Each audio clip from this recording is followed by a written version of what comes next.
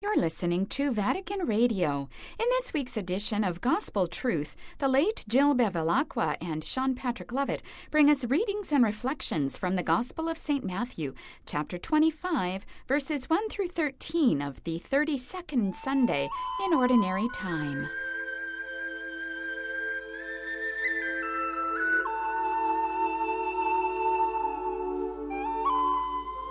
Jesus told this parable to his disciples.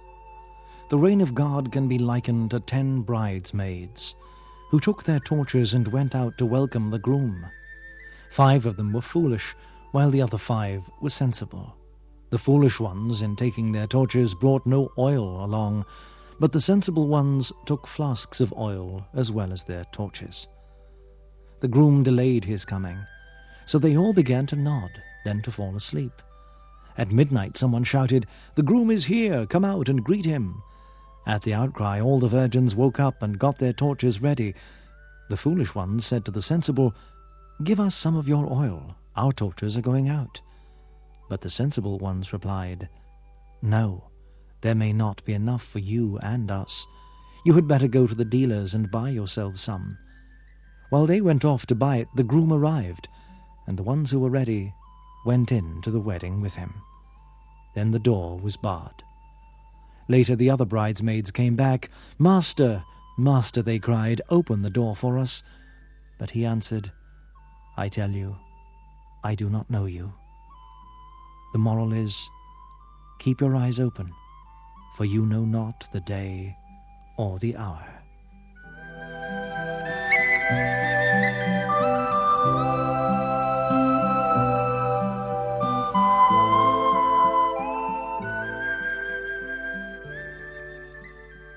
The parable of today's Gospel, called by one writer a little masterpiece, is set in the context of a wedding, not an uncommon choice for our Lord, as we saw only recently in the parable of the marriage of a king's son.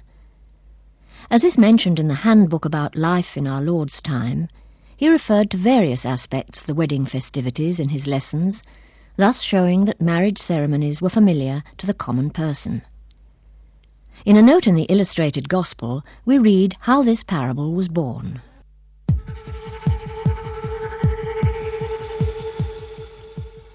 Jesus gets his idea for the parable from contemporary Jewish customs connected with the last stage of a wedding. These included accompanying the bride to the bridegroom's house. Towards evening, she, with her friends, awaited the arrival of the bridegroom's party. Then, together, they all went into the house where the bridal feast had already been prepared.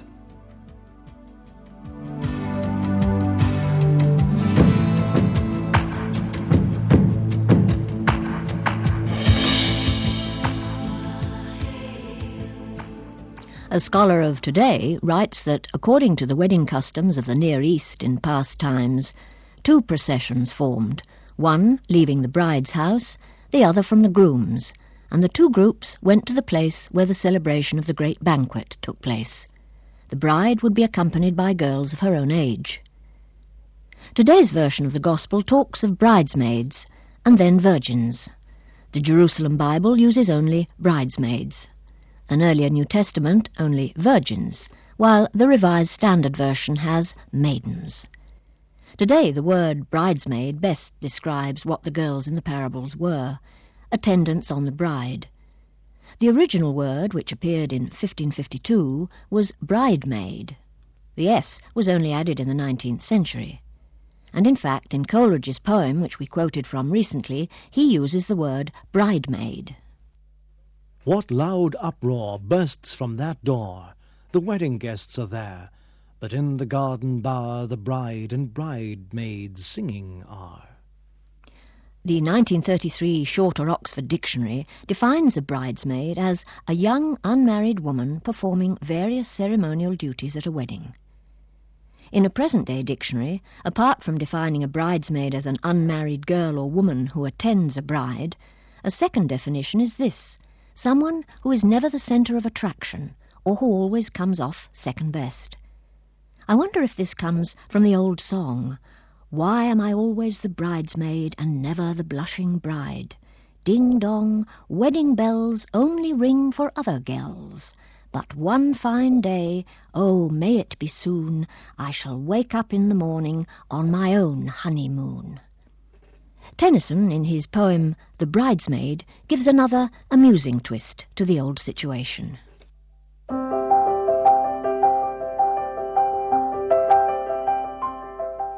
O bridesmaid, ere the happy knot was tied, thine eyes so wept that they could hardly see.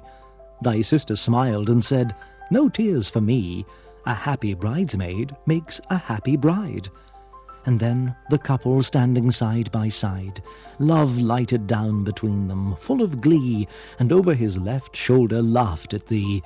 O happy bridesmaid, make a happy bride. And all at once a pleasant truth I learned, for while the tender service made thee weep, I loved thee for the tear thou couldst not hide, and pressed thy hand, and knew the press returned, and thought, my life is sick of single sleep. O happy bridesmaid, make a happy bride.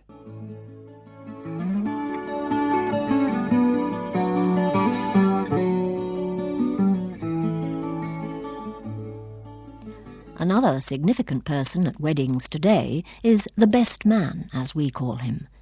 But as one child said, if he's the best man, why is she marrying the other one? Formerly he was called the bridesman, and before that the brideman, and in the 17th century the bride leader, because he led the bride to the bridegroom. And that leads us back to our parable and to our 10 young women, our maidens, our virgins, with their torches, their lamps, all dressed for the part, setting out to meet the bridegroom. But he's delayed. Was he having the biblical version of a stag party? We don't know. But the girls begin to wilt. It's the end of a long, rather formal day, and they're probably getting hungry too. How long will it be before the real party begins, with all the goodies? And their wedding garments are getting creased. Suddenly, it all becomes too much, and one by one they begin to nod, and eventually drop off. And then at midnight there's a shout. He's coming, the bridegroom, quick, get your lamps ready, we must go. And swiftly the 5 sensible girls get their torches ready, trim their lamps in the old version. But an oil lamp was not a matter of switching on, as with an electric torch. Oil lights, wrote Robert Louis Stevenson in 1881, were hard to kindle, easy to extinguish, pale and wavering in the hour of their endurance. Trimming a lamp involved cleaning or cutting the level of the wick. This was a bundle of fibre, perhaps loosely woven cotton, soaked in the oil which it absorbed and drew up on being kindled so as to maintain the flame. In The Masque of Comus, John Milton wrote of the stars as lamps and complained to the night for hiding them.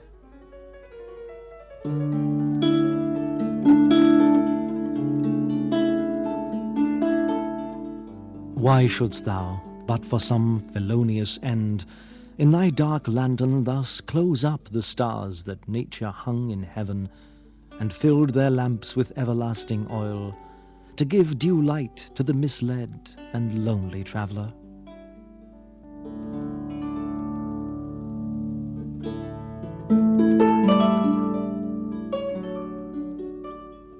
Keeping a lamp alight, then, was a tricky business, and you had to be prepared to renew the oil when the flame began to flicker. And this, comments our scholar, is the point of the parable. The alert expectation in which the faithful must always live, since the Lord, the bridegroom, will come when he is least expected.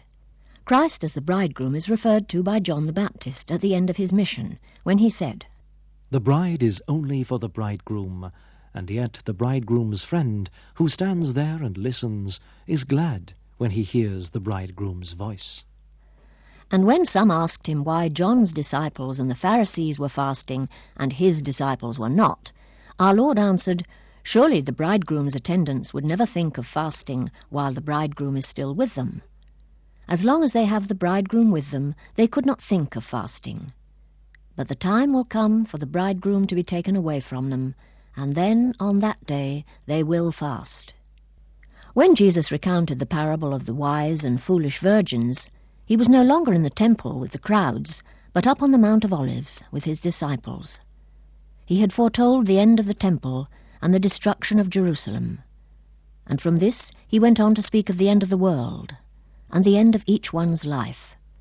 As one writer puts it, with the end of his own earthly life so close, his mind was much upon endings. That night, the Tuesday of the first Holy Week, he intended to sleep in the place where 2 nights later he would be found by Judas and the temple guard. His thoughts may well have been running ahead to that grim moment.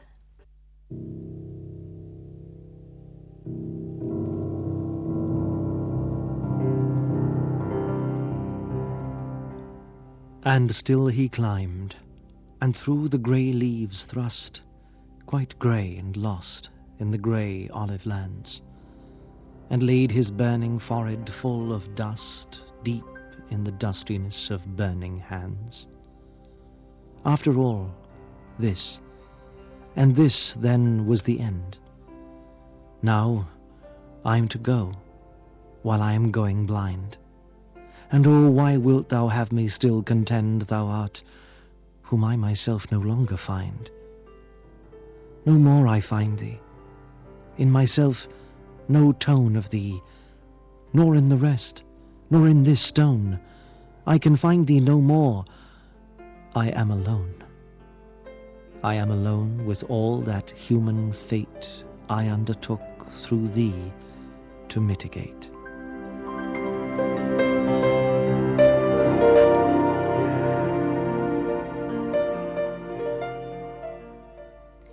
The opening lines of Rainer Maria Rilke's poem, The Olive Garden. That moment of desolation, the agony in the garden, was still in the future. But it must have been looming close in his mind, so that the parables he tells on that evening are all related to either his prophecy of the end of the world, or we read, to the death of each person, which is also unforeseeable and represents the coming of Jesus to individuals. Be prepared, the motto of the Boy Scouts, taken from the initials of their founder, Baden-Powell, is the warning we are given. Writes Sheed.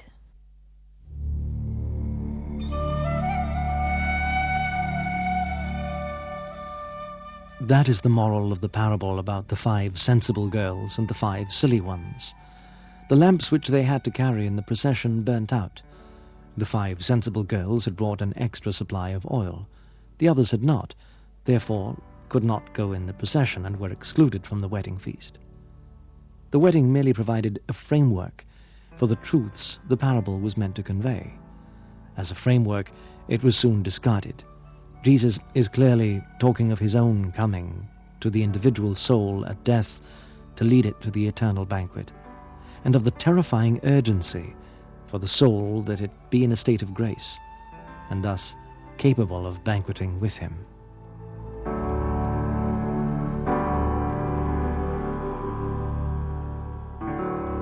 The mind turns to Newman's dream of Gerontius and the soul's anxiety and uncertainty of its future after death.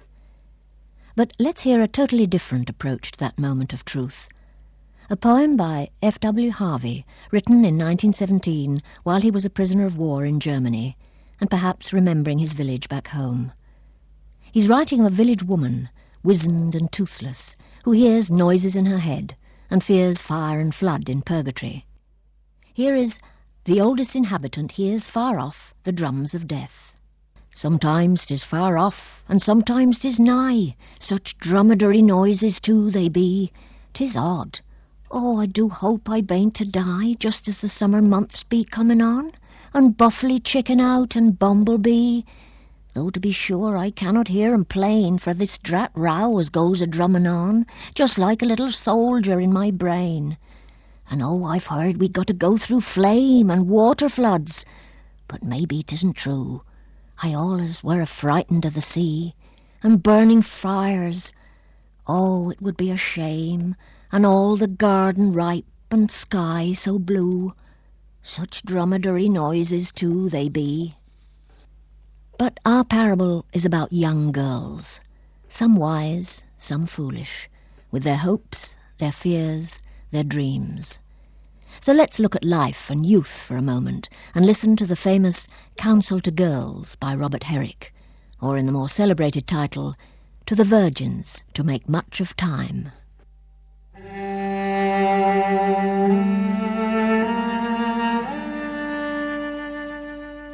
Gather ye rosebuds while ye may. Old time is still a-flying, and this same flower that smiles today, tomorrow will be dying. The glorious lamp of heaven, the sun, the higher he's a-getting, the sooner will his race be run, and nearer he's to setting. That age is best which is the first, when youth and blood are warmer, but being spent, the worse and worst times still succeed the former. Then be not coy, but use your time, and while ye may, go marry, and having lost but once your prime, you may forever tarry.